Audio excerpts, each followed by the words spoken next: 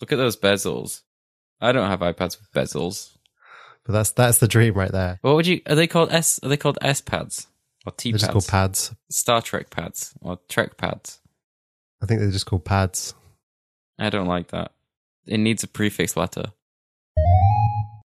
We have no follow up from the previous episode. We're actually recording a week after the previous episode went out, or actually a couple of days, and we usually record about a week and a half after. So this episode will be out probably at the usual 2-week rate. And if any news that we talk about next is late or out of date, then we apologize, I guess. Public service announcement. Yeah. We apologize for any incorrect or fake news. Oh, fake news. Exactly. We only have the information we have right now. We're not part of the future. We do not know what we do not know. We have to record in the past, and that's just how it is. So, I mean, if we did this show live, then we could actually be really up to date at the time of recording, but we're even like a couple of days behind right now. But I'm babbling.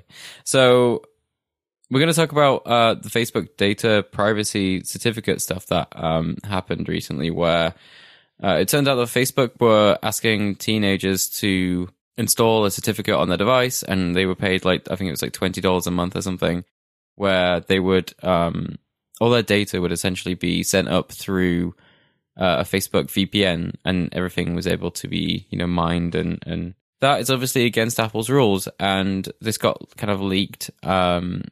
It must have been going for a while. I don't actually know any details about how long it was happening for. And eventually, basically, to summarize, Apple found out and disabled their enterprise certificate, which is the certificate that they were installing. And this then caused all of their internal apps, including their lunch menu app, to stop working. Now, I don't have too much to say about this, really. I know, Jules, I'm kind of hoping you do. Well, so I think you guys are probably on a similar page to me in terms of Facebook, but I'm kind of less impressed by everything I find out about them.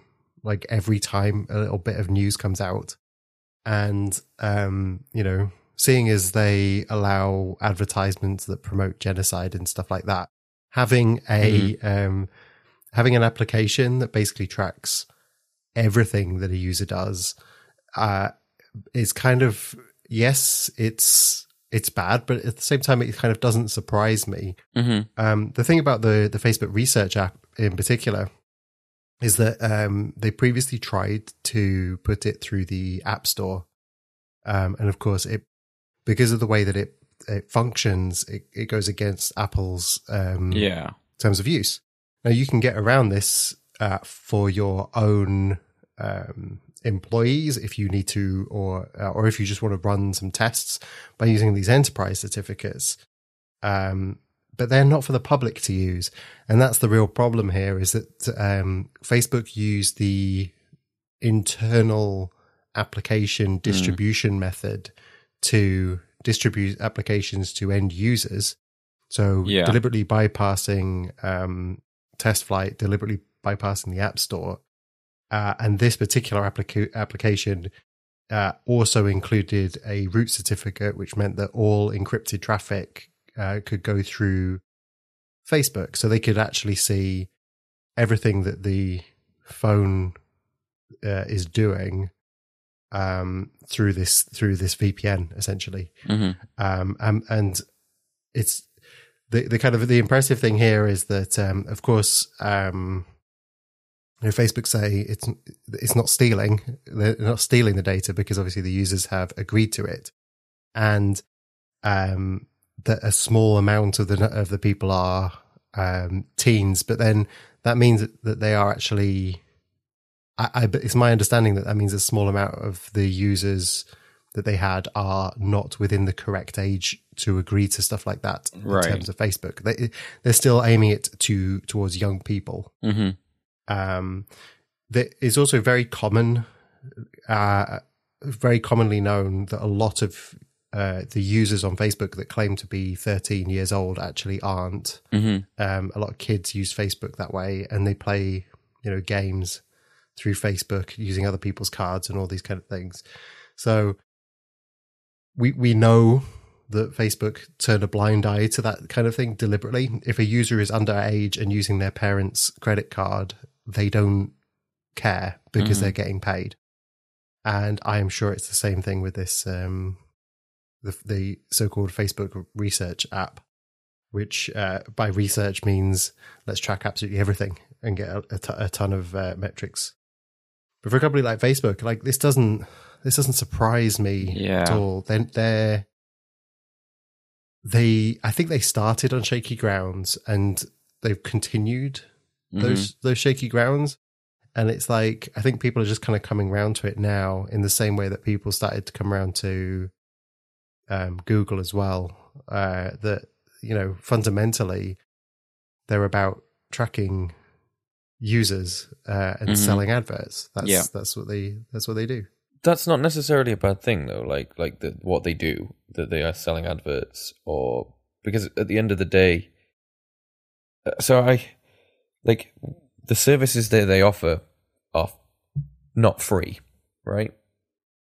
They have to pay the bills. They have to pay for that. And this is, I think, what Mark Zuckerberg is trying to say to people is like, hey, we don't sell your data, but it's not a free service kind of thing. But I mean, it's a bit of a weird one because he's kind of saying we don't sell your data, even though he kind of is selling your data. Yeah, I mean they are, aren't they? It's a bit of a weird one because he's trying to say no, we're not, but actually, demographic information is metadata about you. So and where you live and all those kind of things are used to target you. So. And the other kind of social connections, and people agree to this stuff with kind of very little consideration, very little understanding about what's actually happening here.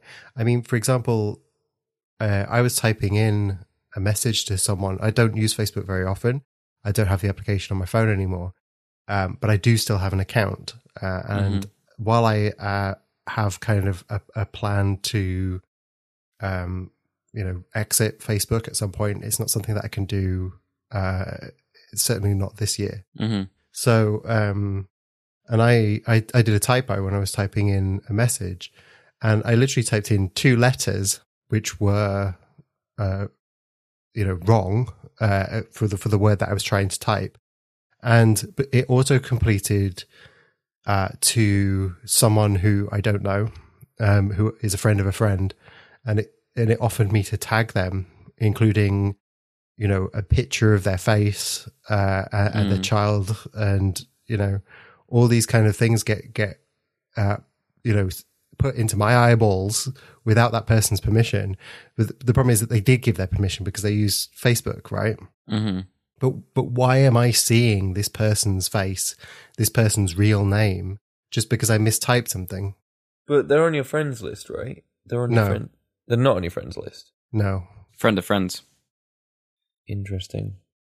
But the problem is that you get this kind of thing all the time. Information that a user thinks that they're sharing with someone else is actually being shared with a wider network. And the people who see this are the people who the Facebook algorithm is thinks that you might want to interact with. So it's kind of weighting the kind of random actions that used to happen, when you would go to a bar or meet people and hang out, whatever, and you get these kind of strange social interactions. It's deliberately weighting them based on things like the things that you're interested in, so that if you're interested in genocide and I'm interested in genocide, that we can meet up and chat about it on Facebook. It's great. I was listening to a podcast and they were talking about this, and I actually had a bit of a moment where I was like, right, I'm going through all of the settings on Facebook, and one of them is like privacy and information sharing. So disabled things like location. They can never have location information. They can never have my camera, for example. But also the notifications, like they're actually kind of advanced, where you've got so many different things you get notifications for, and they're all now disabled, apart from certain things that I will only accept push notifications for, which is really annoying because they have this one called updates from friends, which is like, oh, this person shared a photo, and I've disabled that but I still got a notification for it today. Yeah. This whole thing has happened twice for me with Facebook. This marketplace thing do you remember they released that marketplace thing? Yeah, terrible place. Yeah, terrible place. That's what it should be called. And for some reason, it would just always have a 1. So it would always. Yes. So I'd like click it and it'd be like, right, dismiss. And then an hour later, it would go back to 1. It would just be like it would be pissing me off. You can beep that out, Andrew. So and then somehow I got rid of it. And then they've just recently done an update where it's back, right? And it's like groups or something now. It's no longer a marketplace. Is this the middle button? Yep. Okay. So I don't have the application installed right now, but I do know that when I had the application installed, that middle button is like their favorite property to deliberately mix up. Yeah. And they attract your attention, even if they don't put a number on it. They put a like a little gleam, like a sparkle. Yeah. So that it's animated when it first loads up. The other thing is, if you actually look at those graphics, it's very difficult to tell what they are because they're all silhouettes of people. Like one is like one person, one is like multiple people, and so they're basically enticing you to interact with them and click on them, and then their statistics say, oh, if we make it sparkle, if we put a 1 or we put a fake notification, we get more engagements, and this is why you get these notifications that say, you know, Bob hasn't uploaded in a while and he's just put a picture. I hate it. Oh, yeah, great. Just another thing as well. The only reason I actually have Facebook on my phone, because it quite a paranoid thing, is because I don't like being tagged in things. And I've now enabled the fact that tags have to be reviewed. I'm surprised you didn't have that already. I've never really been through the Facebook settings, but now tags have to be reviewed. Oh, the thing is, you have to go through those settings quite often, I think. Yeah, and the thing is now I've just got that notification. It's like, well, how do I know that tags are actually going to get reviewed? Because now I don't actually trust their bloody settings because they don't seem to do anything. This is exact. So just going back to that whole thing of basically, this annoyed me so much when they brought this thing back that I have completely disabled all notifications in my Apple settings for Facebook. So even if it tries to send me push notifications or give me a 1, no, not happening. So, and short of, I'm not going to delete Facebook off my phone just yet, Jules, like in a similar position to Jules. Like, I've just actually clicked on it now to see, because I click on it when I see a 1 or a 2, I will instinctively like try and clear that notification. Now I've gone to it and there's like 8 things. 3 of them are on this group marketplace-esque thing, and the rest are just someone has commented on someone's post that I don't even know. Yeah. Ex-girl who I haven't spoken to in 5 years commented on a girl I don't know's video. It's like, right, like, great. So that's the notification. So that's what it really thinks is the cream of the crop, right? It's showing you the best stuff here in these notifications. But if you actually look at the actual news feed, if you actually scroll through that feed, and Facebook were one of the first people to come to this idea of no longer showing it chronologically, and I guess people just don't complain about it for Facebook anymore. Well, not that I've seen anyway. I haven't really looked. There's no content on Facebook anyway. It's really weird. Like there used to be actual content from people on Facebook, but now it's just people sharing terrible links and fake news. Right. Yes, sharing things.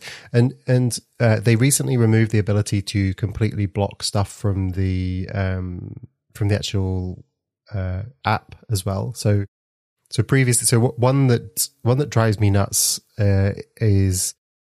You've probably heard of it, this thing called Lad Bible. Yeah. Right? I hate that. I hate that thing. It's riding this wave of dumb people using social media and deliberately writing clickbait to get people to interact with it. And I am so uninterested. And I have blocked it in every way possible on Facebook, yet I still see people sharing stuff from it. Now, I'm just blocking it because I dislike it. But if I'm blocking it because it causes a painful memory or something like that, like, you hear because, the way that Facebook profiles people for advertising, you will say, for example, someone miscarries or something like that, you'll then get adverts for like baby clothes and stuff like that on Facebook. Right. And if someone then tries to block that stuff, it keeps coming back. There's no control, and they don't want to give you that control over what you see, because it's not, you're the product. It's the advertisers that they, and the page owners that they're really kind of catering to. So when you start to kind of notice this thing as you look through this news feed, all it is that kind of rubbish. That's all there is these days. So I really do not care about Facebook, and the fact is I'm sat here right now thinking I've disabled practically all notifications. People have to, I have to review things for people to tag me in things. People cannot post on my wall anymore. Only friends can see things. I've literally disabled a lot of stuff. Like I said, I just don't care. Oh my God. Like, there's so much stuff in these settings, isn't there? Yeah, exactly. But the fact is now I don't know if I trust it. I don't know if I believe it. Oh, in the settings? Yeah, the privacy settings. I've literally just opened up and been, bloody hell. They're mental. Now, I can only imagine from a technical point of view. Now, we're tech savvy, right? So not only do we understand that there's a lot to go through here, we also understand that perhaps it doesn't touch all scenarios. Like Andrew's saying there, you don't necessarily trust these settings. Imagine if you're not tech savvy and looking at this. It's mental. And, I get that a lot of these kind of fine-grained controls are probably because of the way that the application, like Facebook as a whole, has been built over the years. The reason that there's probably so many security settings all over the place is because different product teams have built different things. Like, you can easily imagine it from that kind of point of view, right? You can easily kind of understand why. But for something that is so personal and so kind of used by so many people, like having these complex, convoluted, and probably misleading privacy controls is a real kind of worry for that kind of thing. I was gonna basically say that I really don't care about Facebook, and like I said, I'm sat here thinking about deleting the app on my phone because I've disabled everything. And I actually wouldn't care if Facebook as a company went away. But the only thing I actually do care about here, and that I'm actually getting increasingly kind of annoyed and upset about, is the fact that Instagram is involved with Facebook. I would say there's two things. There's Facebook's technology and Instagram, right? Yeah. Oh, yeah. That's a good point. Because we'll kind of leave the technology to one side for a minute, but Instagram is becoming even more worrying because of the fact that they're talking about unifying the messaging platform across all of Facebook. If they do that, it'd be harder for Facebook to be split up into separate groups. But basically, it means that Instagram would just be a shell on top of Facebook. WhatsApp would just be a shell on top of Facebook. Exactly. And Messenger, that is the worst. I'm sick of Facebook, but I am sick of Instagram becoming more like Facebook as well, and the integration. Yeah, Instagram's such a shame. Every time I open the app, it's like, oh, please connect to your Facebook account. I'm like, cancel every time. Please stop asking me. What does it say? It asked me to reconnect my Instagram account to my Facebook account. I think it might have like expired or something, and they want to new up that connection or something. Right. So it shows something in like a badge or something, doesn't it? Yeah. No, it's just an alert. It's like literally when I open the app, it'll just be like, like it's an OK cancel kind of alert, white box, right. One of those.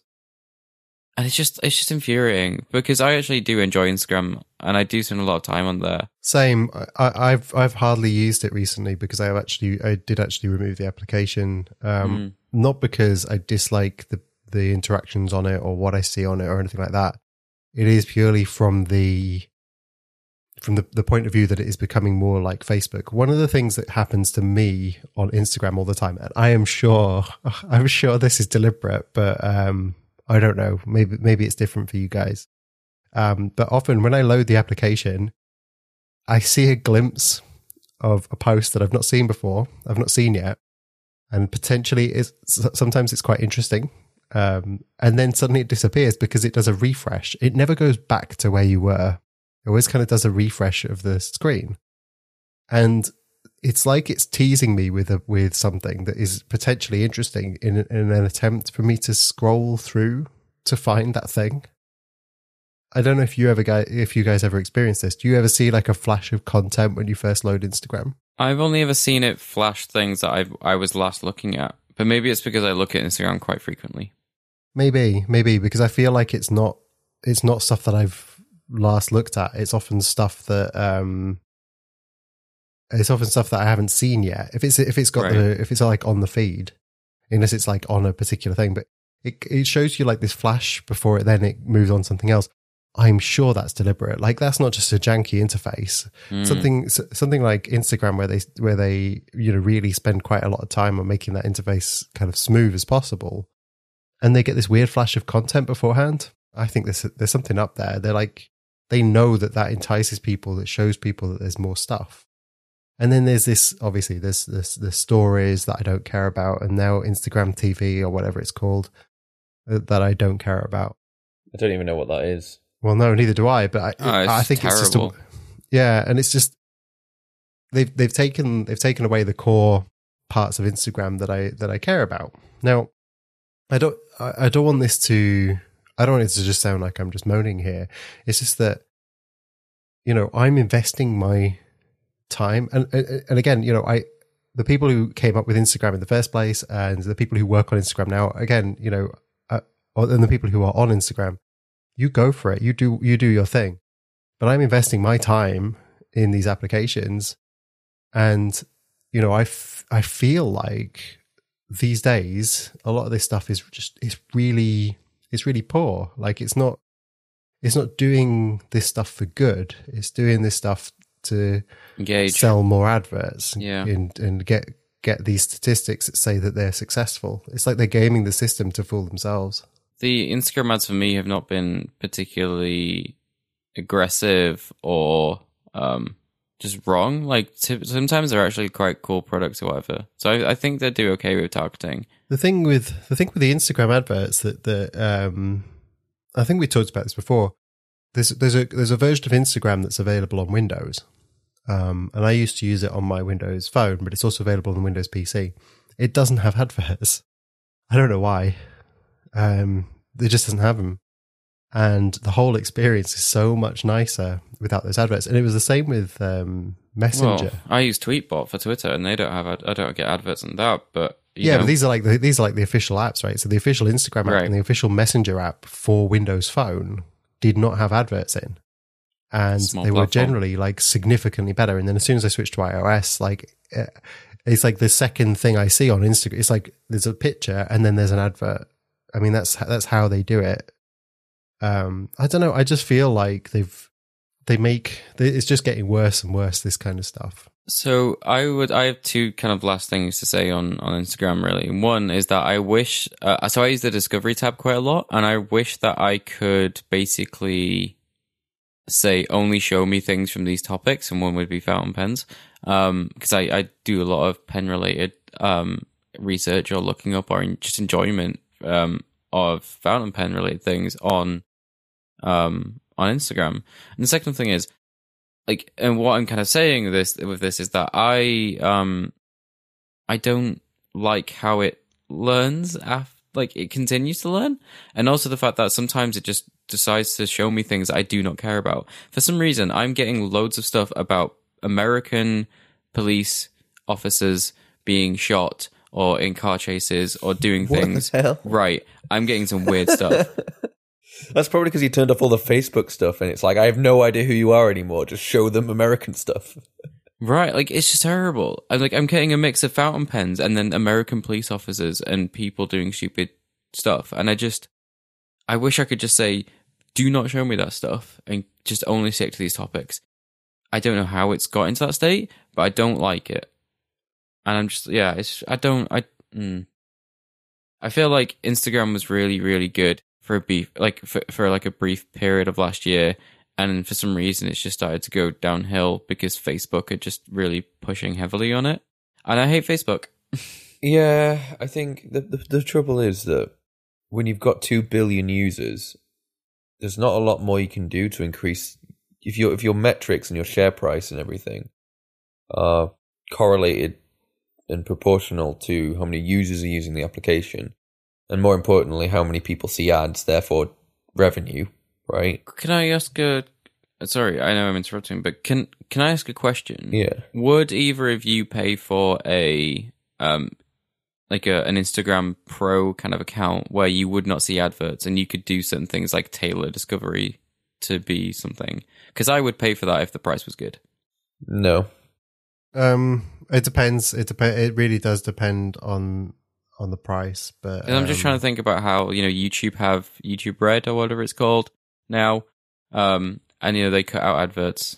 Not to go off on a tangent, but YouTube in some ways it seems to be even worse. And I would love to be able to just not use YouTube, but there is an option to pay for YouTube and turn all that stuff off. But that's not something I've gone for.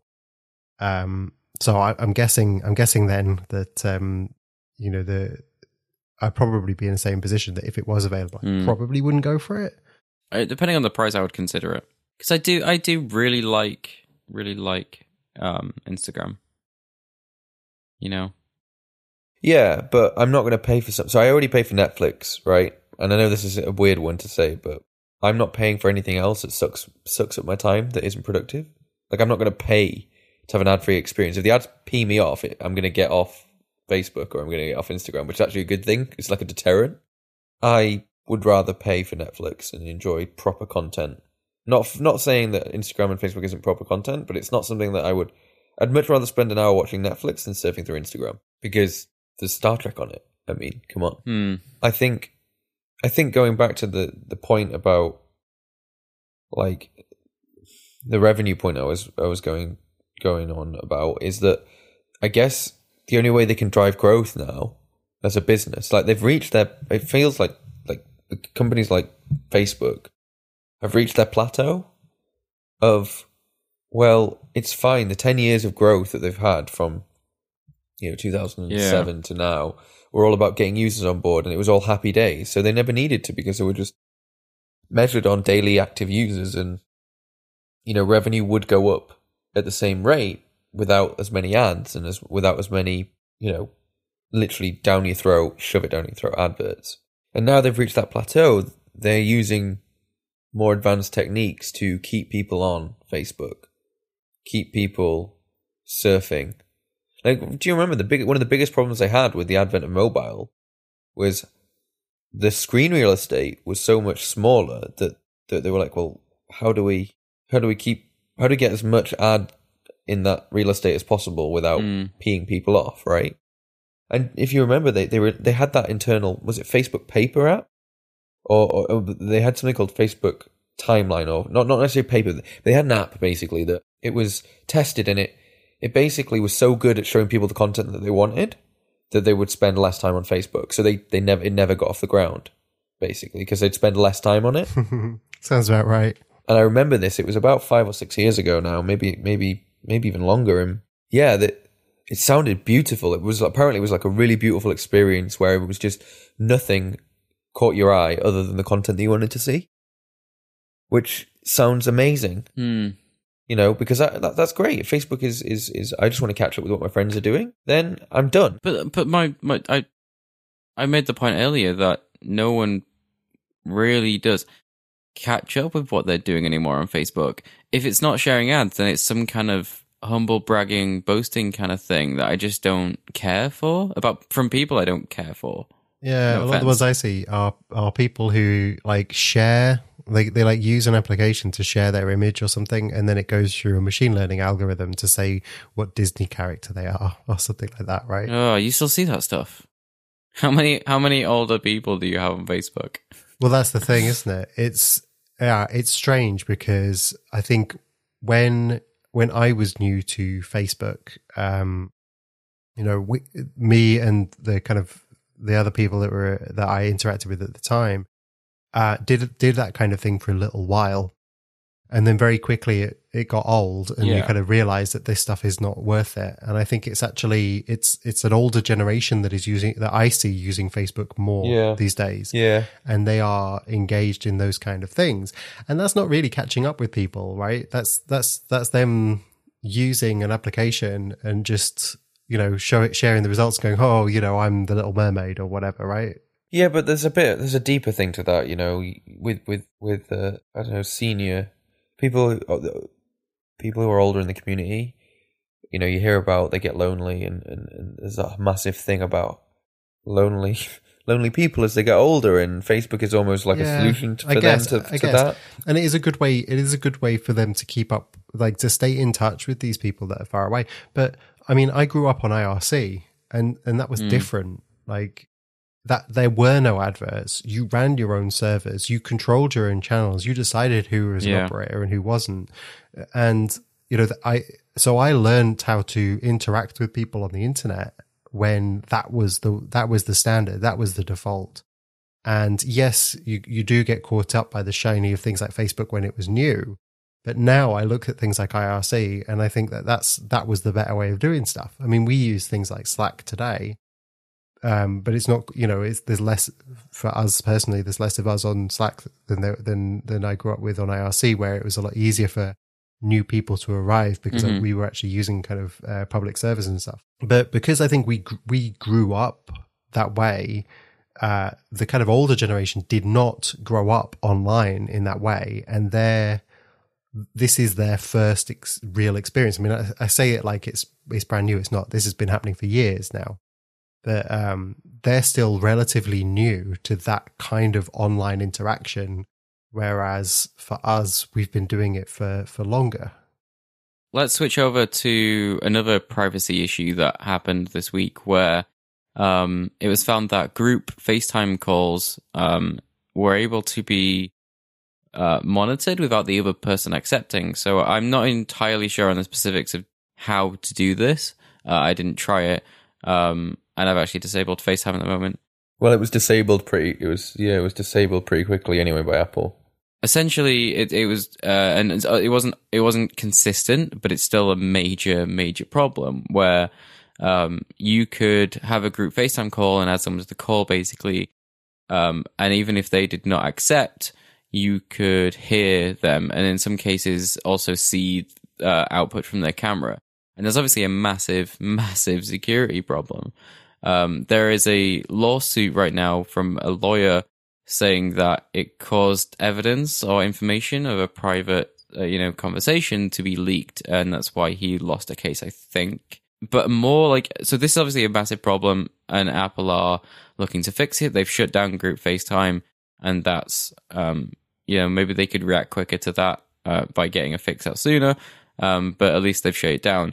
The thing that I found out, and that bugged me the most about this, was that the family who found this issue reported this problem through to the Apple, security channels, saying this is a bug and I don't want to, publicly talk about this.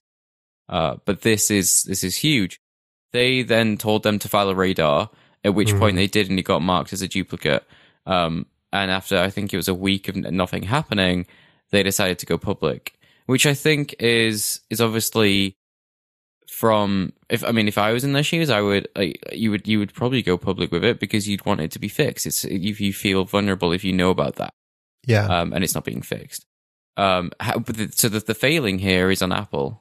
It goes back to the whole us being technical versus not technical people thing. Like these people are not technical, and they're being told to create a developer account to file a radar. It's crazy, right? And that is not cool. And also just saying, this is a bug, just go file a radar when it's a serious security issue is a complete failing on Apple's part. Now, as of time of recording, I'm pretty sure there's no fix out for this yet.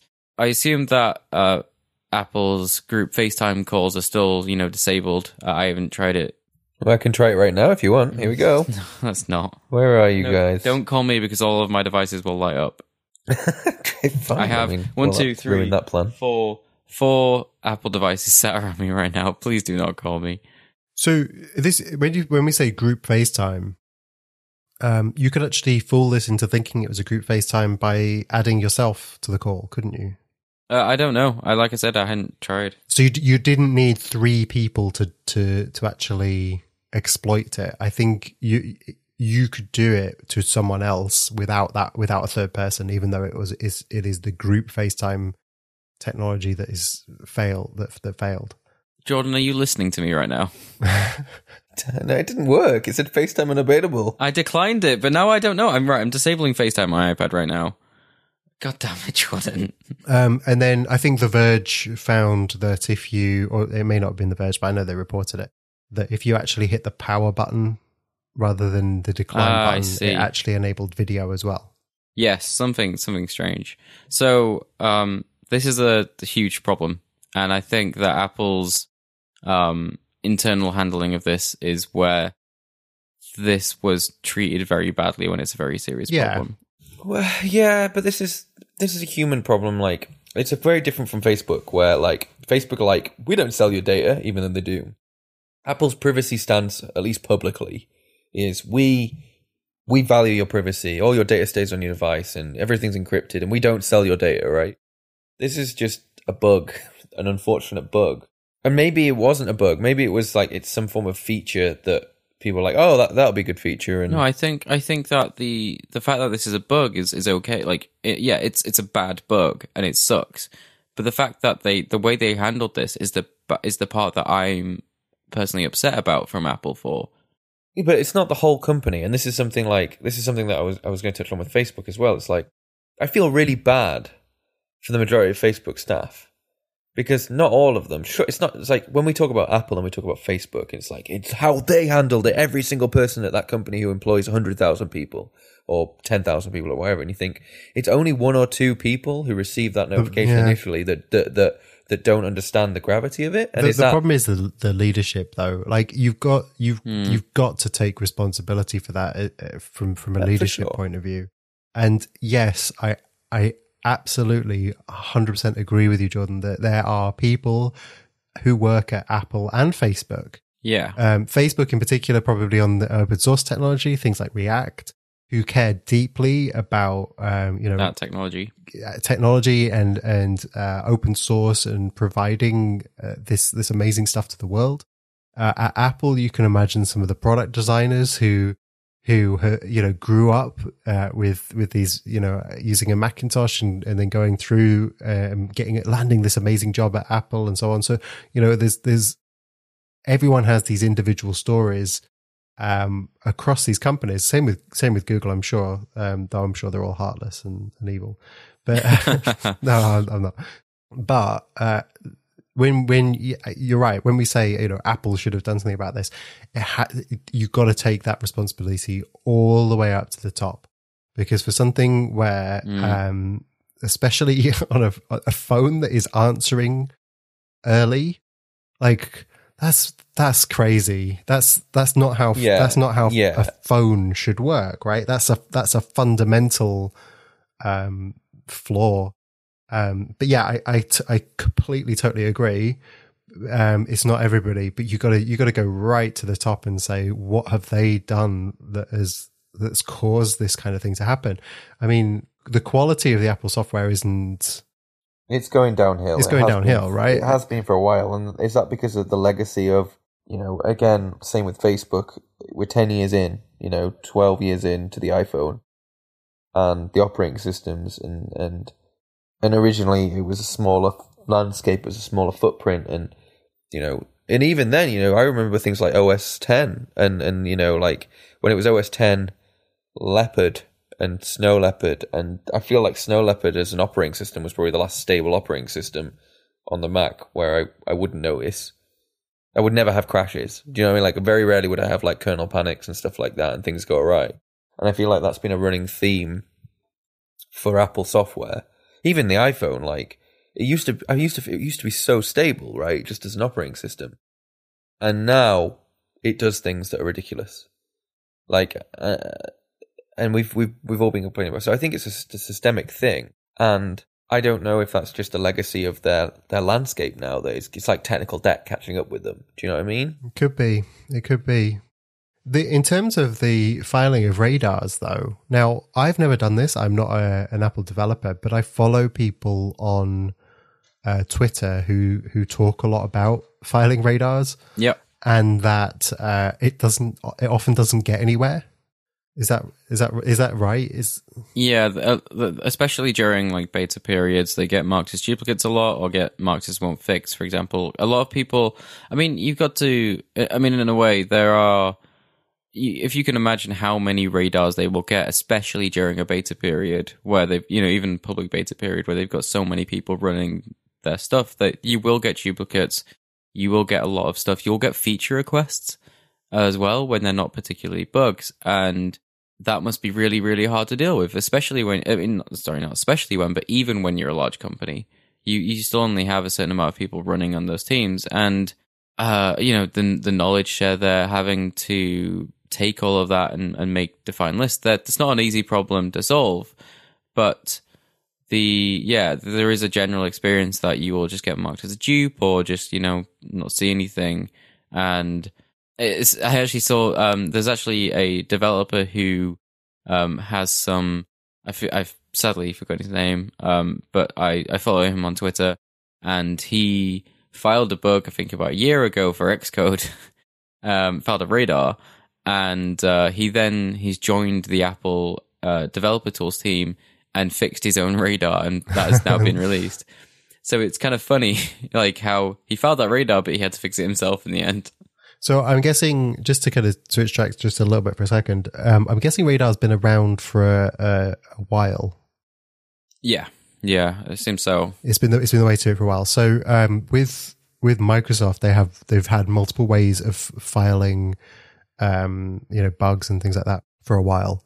Their user voice systems, I really hate those. I really don't think they're effective. And they have you can post something that's actually really important. I know that's important to me, but at the same time, it's still like because I'm not going to get enough votes, or people won't see this, it's just not going to get done. Yeah. Whereas actually is very valuable to certain sets of people. So they tend to be for product feature requests, right? That Microsoft also has another system called Feedback Hub, which is for Windows feature requests, and it's specifically for the Insider program for people to provide feedback. And in a similar way here to the way that radars have been ignored, there was for the previous version of Windows 1809. There was a massive bug which meant that users' documents were destroyed. I can't remember if we talked about it. I think we did. I think we mentioned it. I don't know whether we mentioned it on the show, but that was actually raised in a similar kind of way. That was raised through the Feedback Hub with plenty of time in the flights that were happening on the fast ring before it came out, and they shipped it. And then people were saying, well, where's all my documents gone? It goes to the non-technical people, and they're like saying, well, where's all my documents gone? And it turns out that, of course, it was mentioned in the Feedback Hub a while back.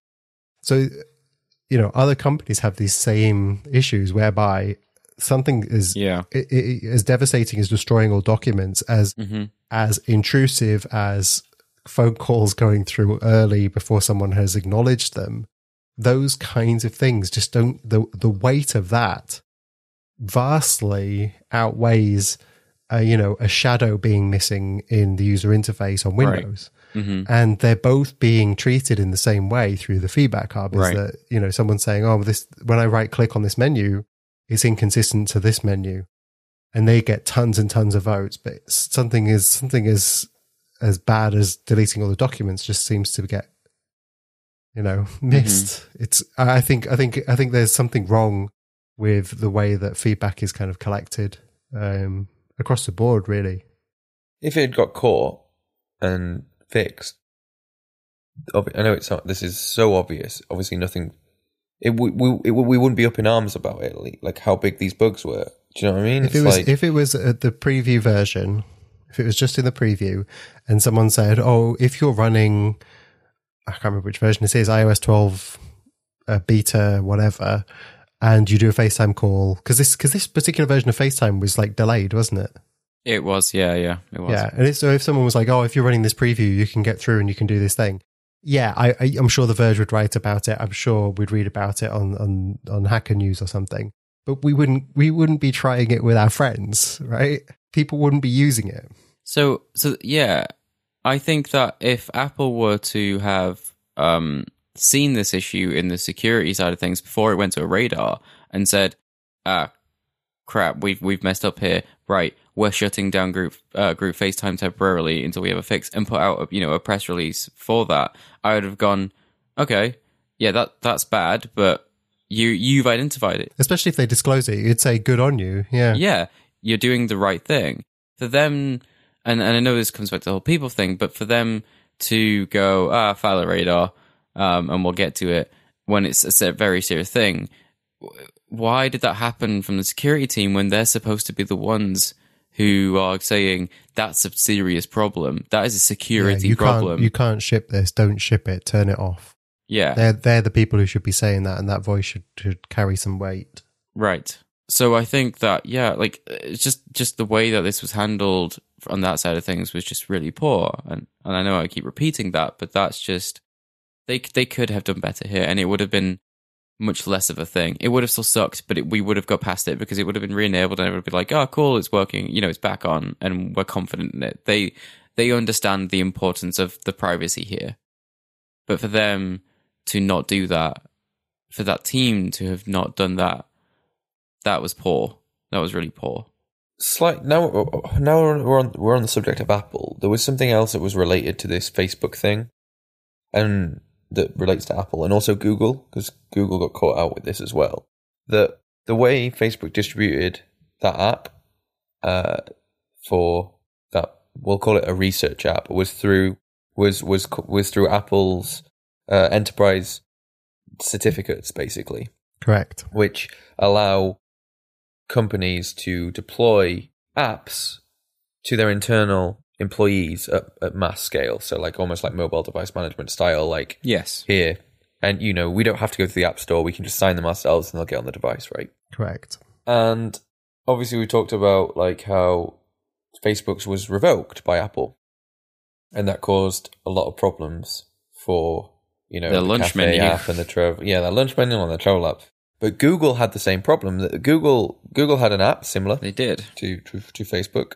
And they were completely open about it, apparently, transparent, and said, "Look, we're going to use this to collect your data and analyze it to the users." Yeah. So they were more transparent to the users about what they were doing. Yes, to the end users. Yes, this is what I've read, and obviously they've had their enterprise developer or their enterprise certificate basically revoked as well, which has caused their cafe app and their travel app as well get caught out. Now, regardless of whether Google or Facebook should have done this or not, and how transparent they were with users, I mean, for me, I'm thinking, well, if it was very clear that someone was paying me to track my usage and I consented to that, then fair play, right? We're all human beings. We're allowed to make our own decisions. It's not for Apple to dictate. However, obviously those apps would never have passed the initial App Store review, so it's kind of a catch-22 position, isn't it? Mm-hmm. But I've seen some comments in the interwebs where people are complaining about how much power Apple have over the ability to, over their iPhones, over their iPhones, over their ecosystem, where they can just kill an app. They can just, cause so much disruption. They've got so much control of these devices. However, there are two sides to this.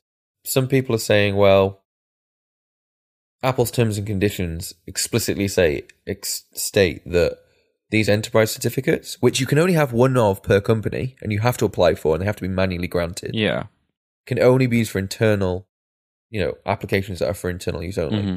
And both Google and Facebook breached that contract. Correct.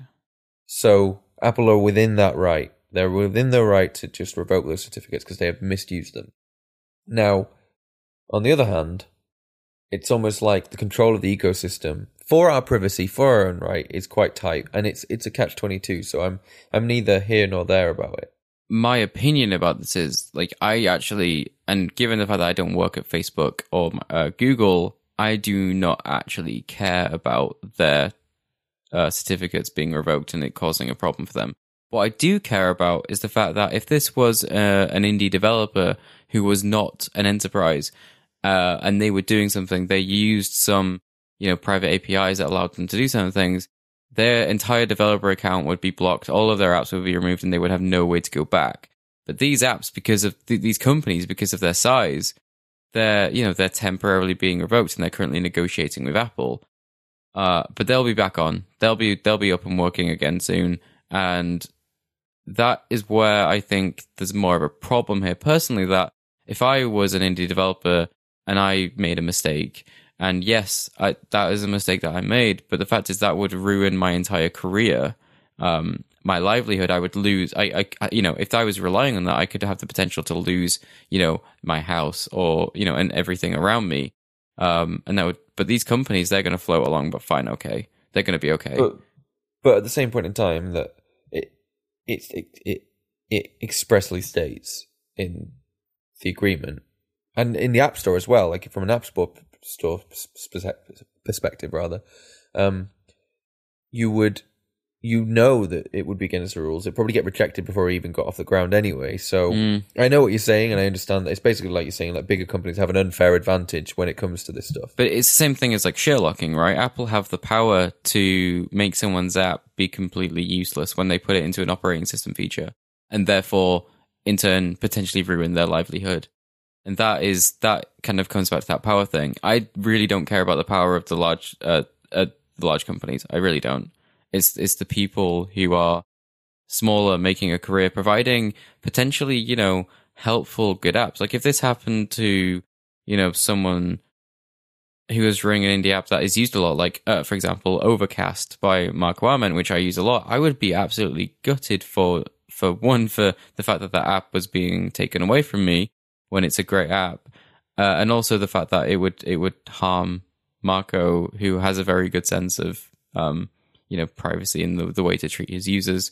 I get what you're saying, but you've got to remember that Overcast is a podcast app. So if if it's blocked for some private kind of privilege reasons, he's breaching your trust by putting something in there. It's more just that like the Sherlocking aspect and the power aspect. Like what? Like I'm not talking about. You mean the fact that Apple can just replace? Right. The developer may not make what is construed to be a mistake. They may end up just being Sherlocked or, being removed after a misunderstanding that was not the developer's fault. Yeah, I get that. I think it's possibly a little bit more of an edge case in that respect. I also think that there is a podcast app that Apple have got, right? Which has like over 70% of the actual podcast traffic in general in the world. Yeah. Something like that. Yeah. It's ridiculous. But that means that there's 30%. So, Overcast, for instance, has quite a decent following. And I don't think... I use Overcast, by the way. So, big fan, Marco. Big fan. Yeah. But yeah, I get what you're saying. Now, what I was going to say, though, is that if... The fact of the matter is, Facebook and Google can't complain because they do this kind of thing every day to other companies. Google are the biggest advertiser in the world, right, in terms of search. They have the ability to kill companies. We used to work at a business where we saw Google completely wipe out companies overnight, right? And the same with Facebook. They have these Facebook apps at the same way. If they when these apps misused Facebook's APIs, they came down them like a ton of bricks, right? Yeah. So it's no different. So it is a shame that people won't be able to look at the lunch menu. And I'm sure there's a lot more to it. There's a lot more to it. It's not just going to be lunch menu. There'll be other apps. Test versions of the applications. I think they before they go to the App Store for actual certification, all the rest of it. All of the test early versions of things like Messenger and Instagram and all those things go through this certificate. That's what it's for, right? Exactly. That is what it's for. It's for these internal apps. The lunch menu app would count as that as well. Yeah. By the way, I would just kind of add, apparently it is fairly common practice for, especially in China, for people to install applications through enterprise certificates, because app developers create something and they say, use our takeaway application. Here's how you install it, and they give people a slip of paper that says, go to this thing, install this certificate, click on this, install the application on your machine and completely bypass. That is interesting. That's that is horrific. Interesting. That's interesting because, to be honest, if you look at the App Store ecosystem, obviously everything has to be vetted before it goes up online. Apparently enterprise certificates are notoriously difficult to get hold of. Like I said, it's a manual application. The company has to manually apply to Apple and then get it granted. And if it was that easy to get them, it's one per company, right? One per company. So I was reading something where they were saying, why wouldn't you just have 2 enterprise certificates, one for your internal apps and the other one for the dodgy stuff you might be doing?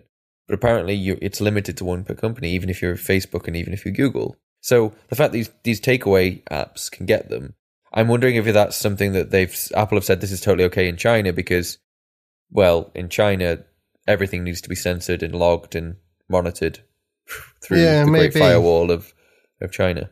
Yeah. The point, but that is interesting. But I would be anything that happens in China with Google, Facebook, and Apple. It's like a completely different playing field because there's the amount of political and government influence on how applications are served that'll probably be taken into consideration. So let's move on to something a bit more positive. Positive in a way. I found that the episode 31 of Mavis was quite. It was a longer episode than usual. We usually aim for around an hour and a half to be a bit meta about this stuff, but it was a longer episode, and I was fine. I had to do it over multiple kind of days because that caused me a lot of pain to edit that episode. And this is something that I've experienced in the past where I do a lot of work when editing to cut out silent spots. So right now, when Jules and Jordan aren't talking, in terms of their tracks, that'll be cut. Even though there's no audio there, I like to cut it to make sure that there's nothing in the background. I try to listen for maybe, higher frequency things that not everyone can hear, but in certain cases they come out and they cause audio problems. And we've had stuff like this in the past. So to make sure that the episode is kind of clean and also just it's just easier to handle with all the individual parts of people speaking, I like to cut that all out. The way I do that is I have to, click a segment and I hold and tense, click and drag where I'm tensing my hand to keep that button held down, let go, press a few keyboard shortcuts and then continue and move on. And that caused a massive amount of RSI pain for me where just the action of doing that really, constantly tensing my fingers, repeating the same action really, really hurt.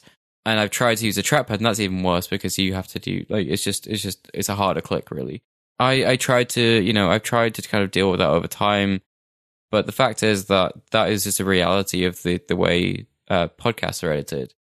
I spoke to Jason Snell actually. I tweeted him and said, "Hey, I know Audition doesn't have this feature, but Logic does, called Strip Silence. Now, Strip Silence is where, like I was saying about how Jules and Jordan aren't speaking right now, that will get basically cut out automatically. So I end up with all the individual parts of the people speaking as individual bits on the track, where I can easily move them around, which means I don't have to do that long, clicky, draggy process. So I tweeted Jason Snell and said, hey, I'm having RSI issues with this kind of thing, and I'm thinking about moving to Logic. Do you think it's worth it? Because given that Logic is around $200 odd, it's quite a massive outlay. It's a bigger outlay for someone who's not earning. Well, we don't earn any money from this podcast. It's a cost for me, but I enjoy doing it, so that's why we do it. We enjoy doing it. Is it worth doing? Having a look at that. Is it worth spending the money on? And Jason Snell suggested trying Ferrite on the iPad. And I've had Ferrite before. I've never actually edited anything in it, but I did download it because I've heard Jason Snell and Mike Hurley talk about this on Upgrade before. So the last episode of Mavis, episode 32, was a mix of editing podcasts on my iMac and the iPad. And I just kind of want to chat about how that went, what kind of stuff I do on each device, and how I've kind of found that experience. So there are typically 5 different tracks of audio that I edit. 3 of them are individual voices. So I have a track for me, I have a track for Jordan, and I have a track for Jules. I also record Skype, which means I can kind of make sure that everybody's synced up in terms of what they're saying to the conversation. But I don't really do anything with that track apart from ensure that, it's just there for timing to make sure that if anybody has any audio drift, which is more of a technical thing that I won't go into, that I can kind of resync everything to the Skype track to make sure the conversations make sense and they're all in time. I also then have another track, so that's 4 so far. I also have another track for things like bleeping in case Jordan swears, and the intro jingles, etc. So I have that many tracks, and in Audition, through the last episode, what I did was I processed the speaking tracks by doing noise reduction, a bit of EQ, leveling them, and kind of getting them in sync, and then decided to export them, and I took them over to the iPad. What did you export them as? WAV files. So I put them into a multi-track session, like I usually do all the processing on them, get them synced up, and then what I can do is export them as if they're individual songs for each track. And the reason why that's beneficial is because I make a load of notes right now as I'm recording to basically edit again. So I will say that at Jordan swore this episode at this certain period, write that down so I can go and bleep that out. And I don't want to lose those timestamps. Because the fact is I'm logging them down, and if they become out of sync with the time that I was recording at, and I have that down, then it's useless. So I essentially export them as individual tracks, and they're all kind of synced up at that point, and they still match the time that I have written down for them. Does that answer that question? Yeah, it does. So moving over the files to the iPad was actually a bit annoying. Now, when the iPad Pro came out this year, and they put USB-C on it, everybody was saying, why don't they have USB drive support? Being able to put some kind of USB in that had maybe a memory card or whatever, and read files off it from the Files app. And that when I saw that, I was like, I never have to do that. That doesn't hurt me. I'm a user of iCloud Drive as well as OneDrive, but I use iCloud Drive for sharing files across all my Apple devices on the desktop and the Documents folder. And I was like, I'll just put them in iCloud Drive and I'll pick them up. Problem, these files were around 5 gig, not each, but combined. And uploading them for some reason on that day was being a pain, so that took a while. Downloading them then meant that when it came to Ferrite to import them, it just didn't know how to deal with it. And I couldn't plug in a USB drive to get them over. So what I had to do was, and the only reason I knew to do this was because of Jason Snell said this is how he does it, is by plugging my iPad into my iMac via the USB port on it, and creating a playlist called Mavis 32 and syncing that through iTunes over to my device. That's how you did it. Yeah. So I was syncing them over the wire, and then I had them on my device, and it was fine with that. Now that is, that's fine with me. Like, it's not that time consuming. I would rather not have to do that. I would rather be able to do that through a USB stick or something and not have to plug it in. So when that, when iOS gets support for external USB drives, that part will be, improved. But the fact is right now it's a bit horrible. So then I have the files on the iPad Pro, and now I kind of want to talk about how I found the editing process and doing it on the iPad, some potential ideas that I had for Ferrite, and just general kind of review about it. Ferrite is a recording and editing studio for the iPad. It allows you to record tracks from a USB microphone that you can now do through the USB-C port, or just use the internal microphone, or use some headphone microphones, for example, and then put them in and kind of edit them, against other files potentially. But the problem that currently exists with the iPad and recording on the iPad is that you cannot have your audio going to record in this app, but also send it to Skype, which is how we communicate. Yeah. So what we're talking right now by recording each of those individual tracks that you use, and yes, we're talking on Skype, and you can't do that on the iPad. No. Correct. You can't do that on iOS at all. You have like a one-to-one kind of audio stream situation. Right. So only that makes sense. And it's not great. I know that there are apps out there called like Anchor who Apple actually promote, who you can have a call with someone in the app and then it will also record your audio. But again, we don't do that. We use Skype. So I have to record on another device, which is the situation we're in. But editing on the iPad Pro, so I got the files out of the iTunes playlist that I put in there. I put them in, and I was like, right, let's do this thing. I clicked on the track, and I went strip silence. Okay, I could configure some settings, but I was like, let's go for the default settings, and it just did it. And it was perfect. It was really, really good. And now I've got this entire, track, set of tracks with all this silence split out. So how long would that take you to do on Audition? And was it less time, RSI aside, was it less time consuming to do the moving of the files versus doing it on Audition? Okay, so there's a couple of things to chat about here. One, the reason why moving them over was time consuming this time was because I initially tried to do it over the internet using iCloud Drive. Just plugging my iPad in and shoving them over takes minutes. So I see. That part is now I've done that. Now I will do it this way, and it'll be much quicker. In terms of the splitting the silence manually in Audition, it would take probably about 2 times the time of the episode because I'm doing the edit at the same point. So I would, listen to something, split out the silence while it's playing. I need to move this thing along, split the silence around it, move it along, that kind of stuff. So it's kind of a case of the fact that I would be doing that at the same time, and it would take about 2 times the length of the episode. Now going into having the tracks now going into Ferrite and just being able to say split the silence, that is insane. Like, that is a very good speed because now I'm estimating that and we'll see how this one goes because I'm no longer experimenting. I'm doing this for this episode. I'm kind of hoping it'll be like a 1.5 times episode length, purely because of the fact that half the time when I'm editing these podcasts now, it's just a case of me listening through it and going, yeah, that sounds fine. And if something comes along, I'll be like, right, change that, done, move, play.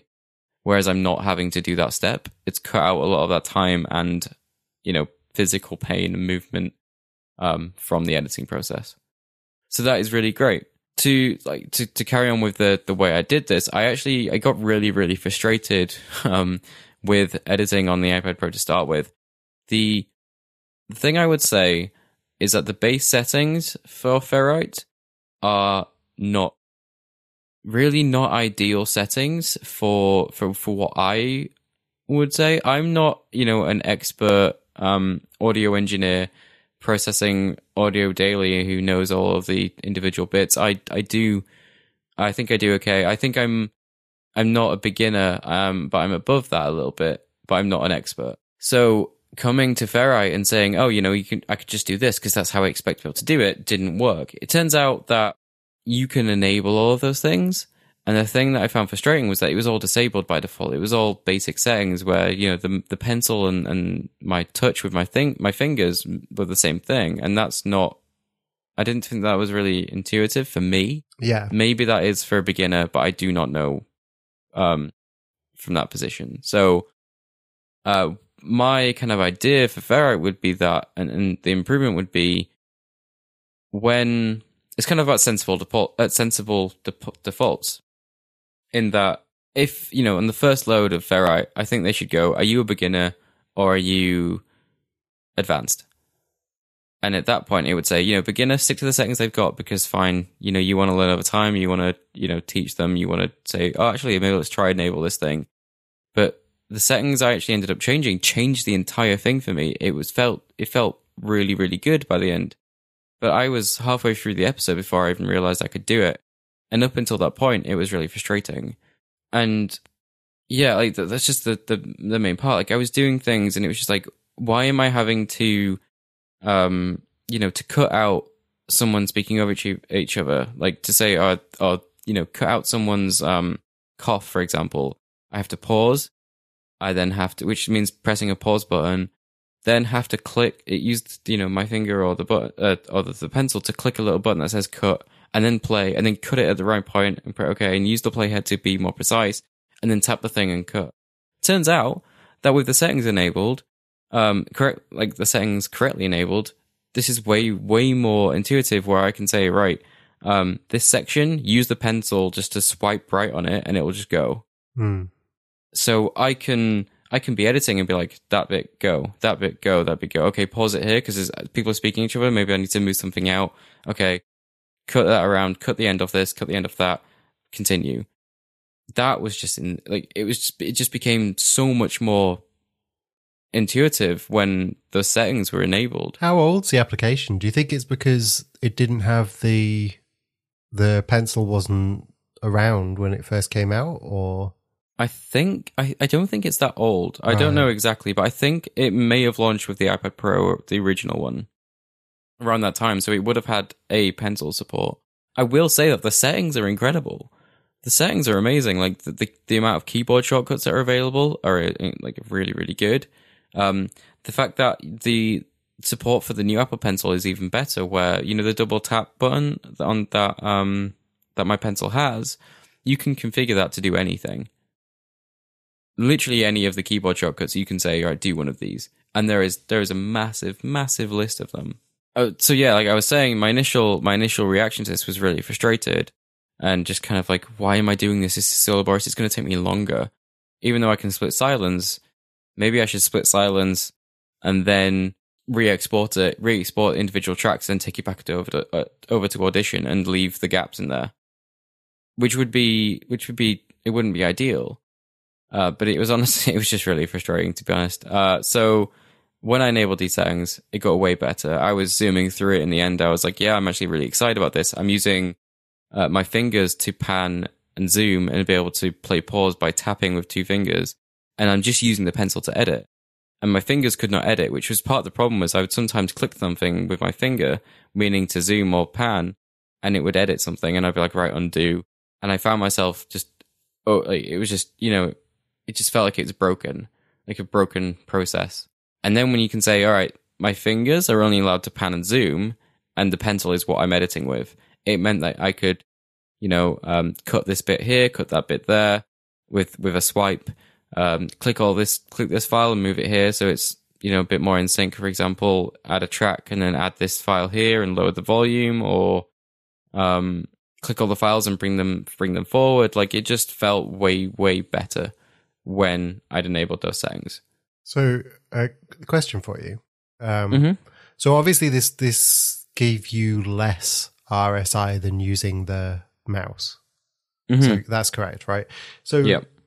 How are you? So you're using your fingers to kind of like navigate around and stuff, and you're using the pen to kind of do the pencil to do the kind of cutting and things. Where are you in relation to the iPad? Were you sat at a desk? Were you using the draft table? Were you sitting on a sofa? Yep. So I was sat at the previously mentioned empty-ish area of my desk where I used my pens and pencils and iPads. I was sat there. I had the iPad in the draft table. I initially had it at its lowest setting, so just slightly raised from the floor, the desk. But I found that I was leaning over, and that caused not hand pain, but it caused like body pain and like you know, like kind of like a chest cramp or something. It was really strange. So I ended up putting the draft table at the highest setting and having it facing towards me, and kind of holding the side of it, even though the draft table is very sturdy, just to have my fingers kind of pinpointed there to be able to move something around or play pause. And then just having my right hand free to use the pencil to swipe and, you know, edit. And that draft table is very good. The iPad's gripped very, very nicely. It's very, very sturdy. And the fact that I can do that flexibility is great. I would say that editing sat on a sofa, though I have not done it, would be something I could do. I reckon I could probably go away and like sit back on the sofa, have some headphones on and kind of play with a pencil and do that. There would be situations where I'd probably get annoyed holding it up, and I'd just, you know, like have, you know, when you have to hold your phone up sometimes to watch something? Yeah. And it's just like, why my hand's starting to ache from holding this thing up. I would reckon that would probably happen. So so sitting at the desk was great, because I didn't have to do that. So if it was completely flat, if you did not have the draft table, would it be harder? I reckon it would not. be harder, but it would just cause that physical kind of cramping over pain where I'm looking down at it. My neck and my chest started to kind of cramp up. So that was the problem there. But when I was kind of sat straight, looking at the iPad with it sat facing kind of not 90 degrees, but upwards towards me was more beneficial. And the fact that even though the keyboard folio is, it's even more of an angle closest to 90 degrees than the draft table is, the sturdiness of the draft table meant I wasn't worried about, tapping something aggressively or swiping or moving along. And I could be very precise. Right.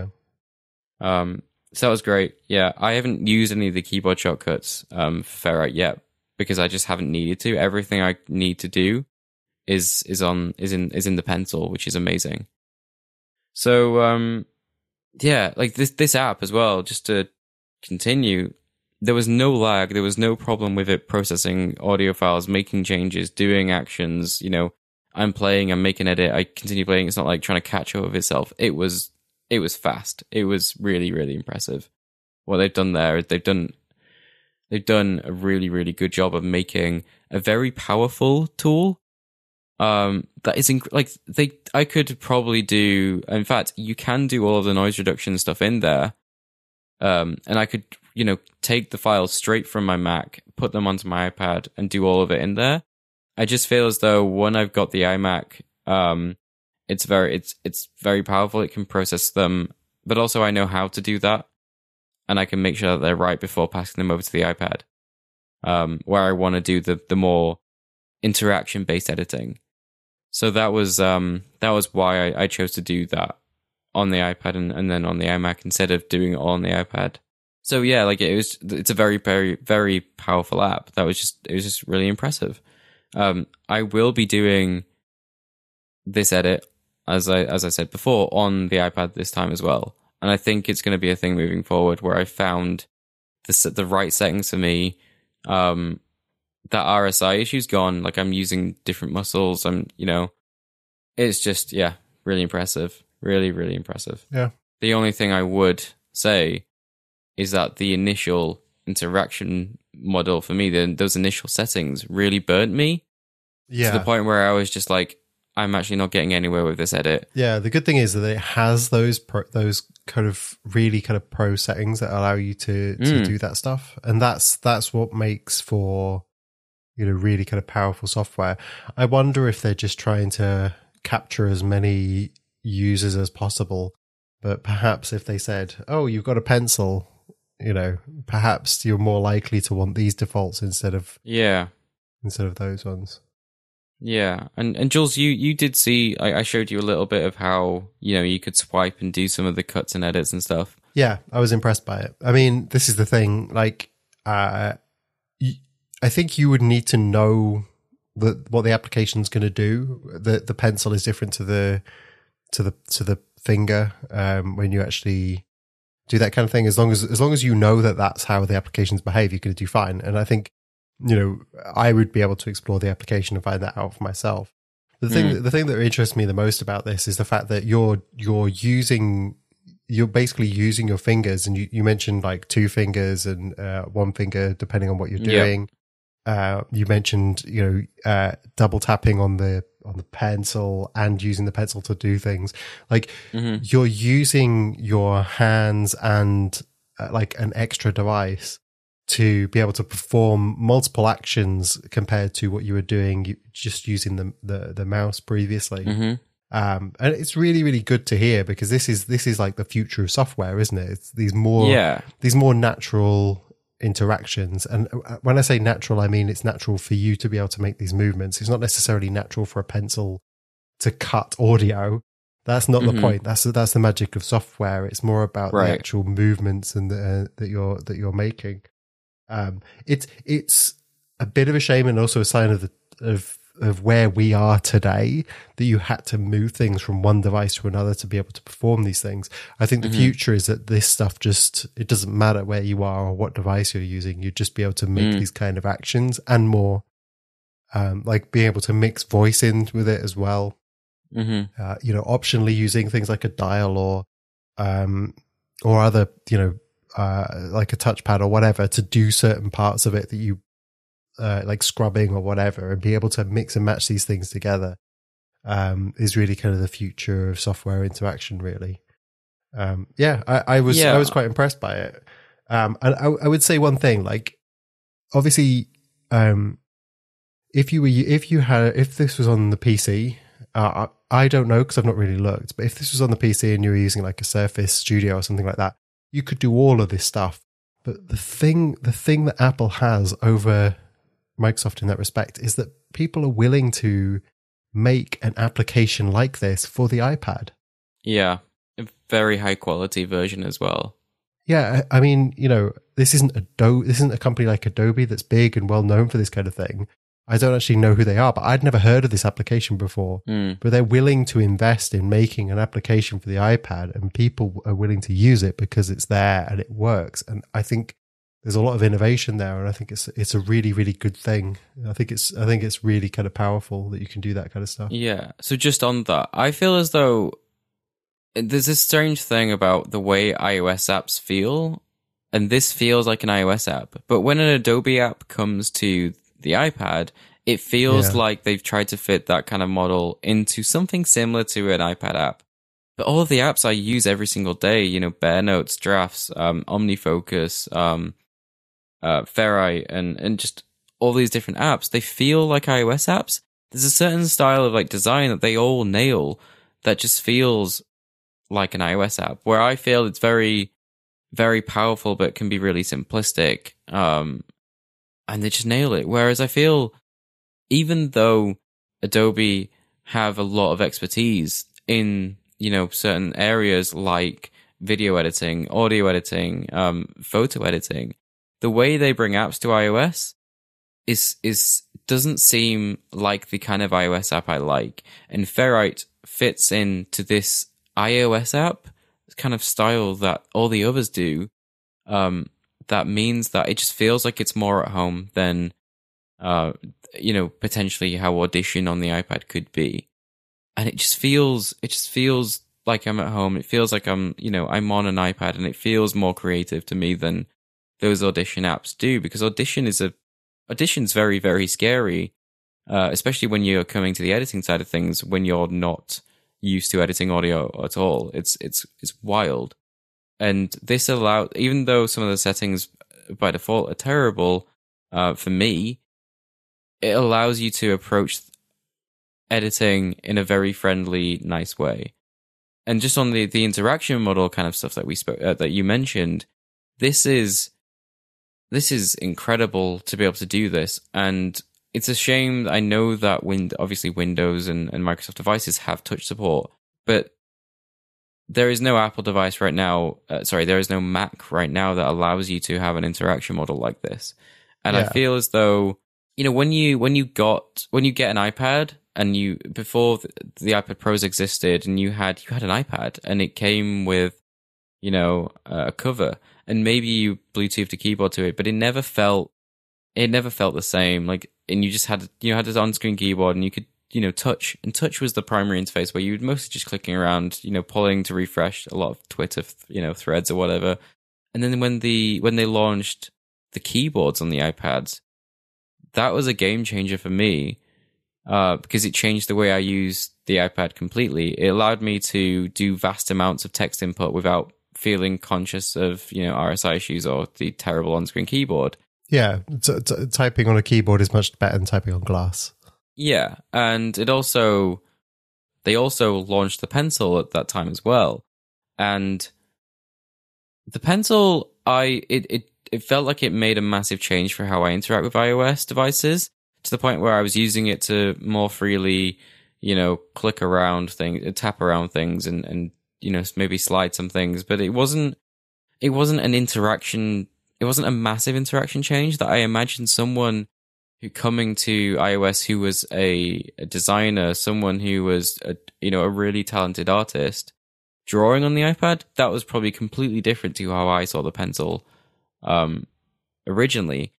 Now being able to use the Pencil like I did in this app to swipe things, to make edits to audio, like you were saying, being like a second input, like another input device, completely changes the way I think about the pencil again. Mm. And that's a very good thing. It's a very, very positive thing. Yeah, and unlike a mouse, which you're kind of detached from, because I mean, we all use mice like it's all totally normal, right? But you're moving something across a table, which is moving something across the screen, and there's like a one-to-one movement. Like you move up, it moves up, and so on. But with the pencil, it's in your hand, and your hand is doing the same movements that it was doing anyway. But you're holding a thing, and it's that tip of it that you're moving across. It's very different to a mouse, and you know it allows that different kind of. It's like a separate tool. I really kind of this side of computing fascinates me.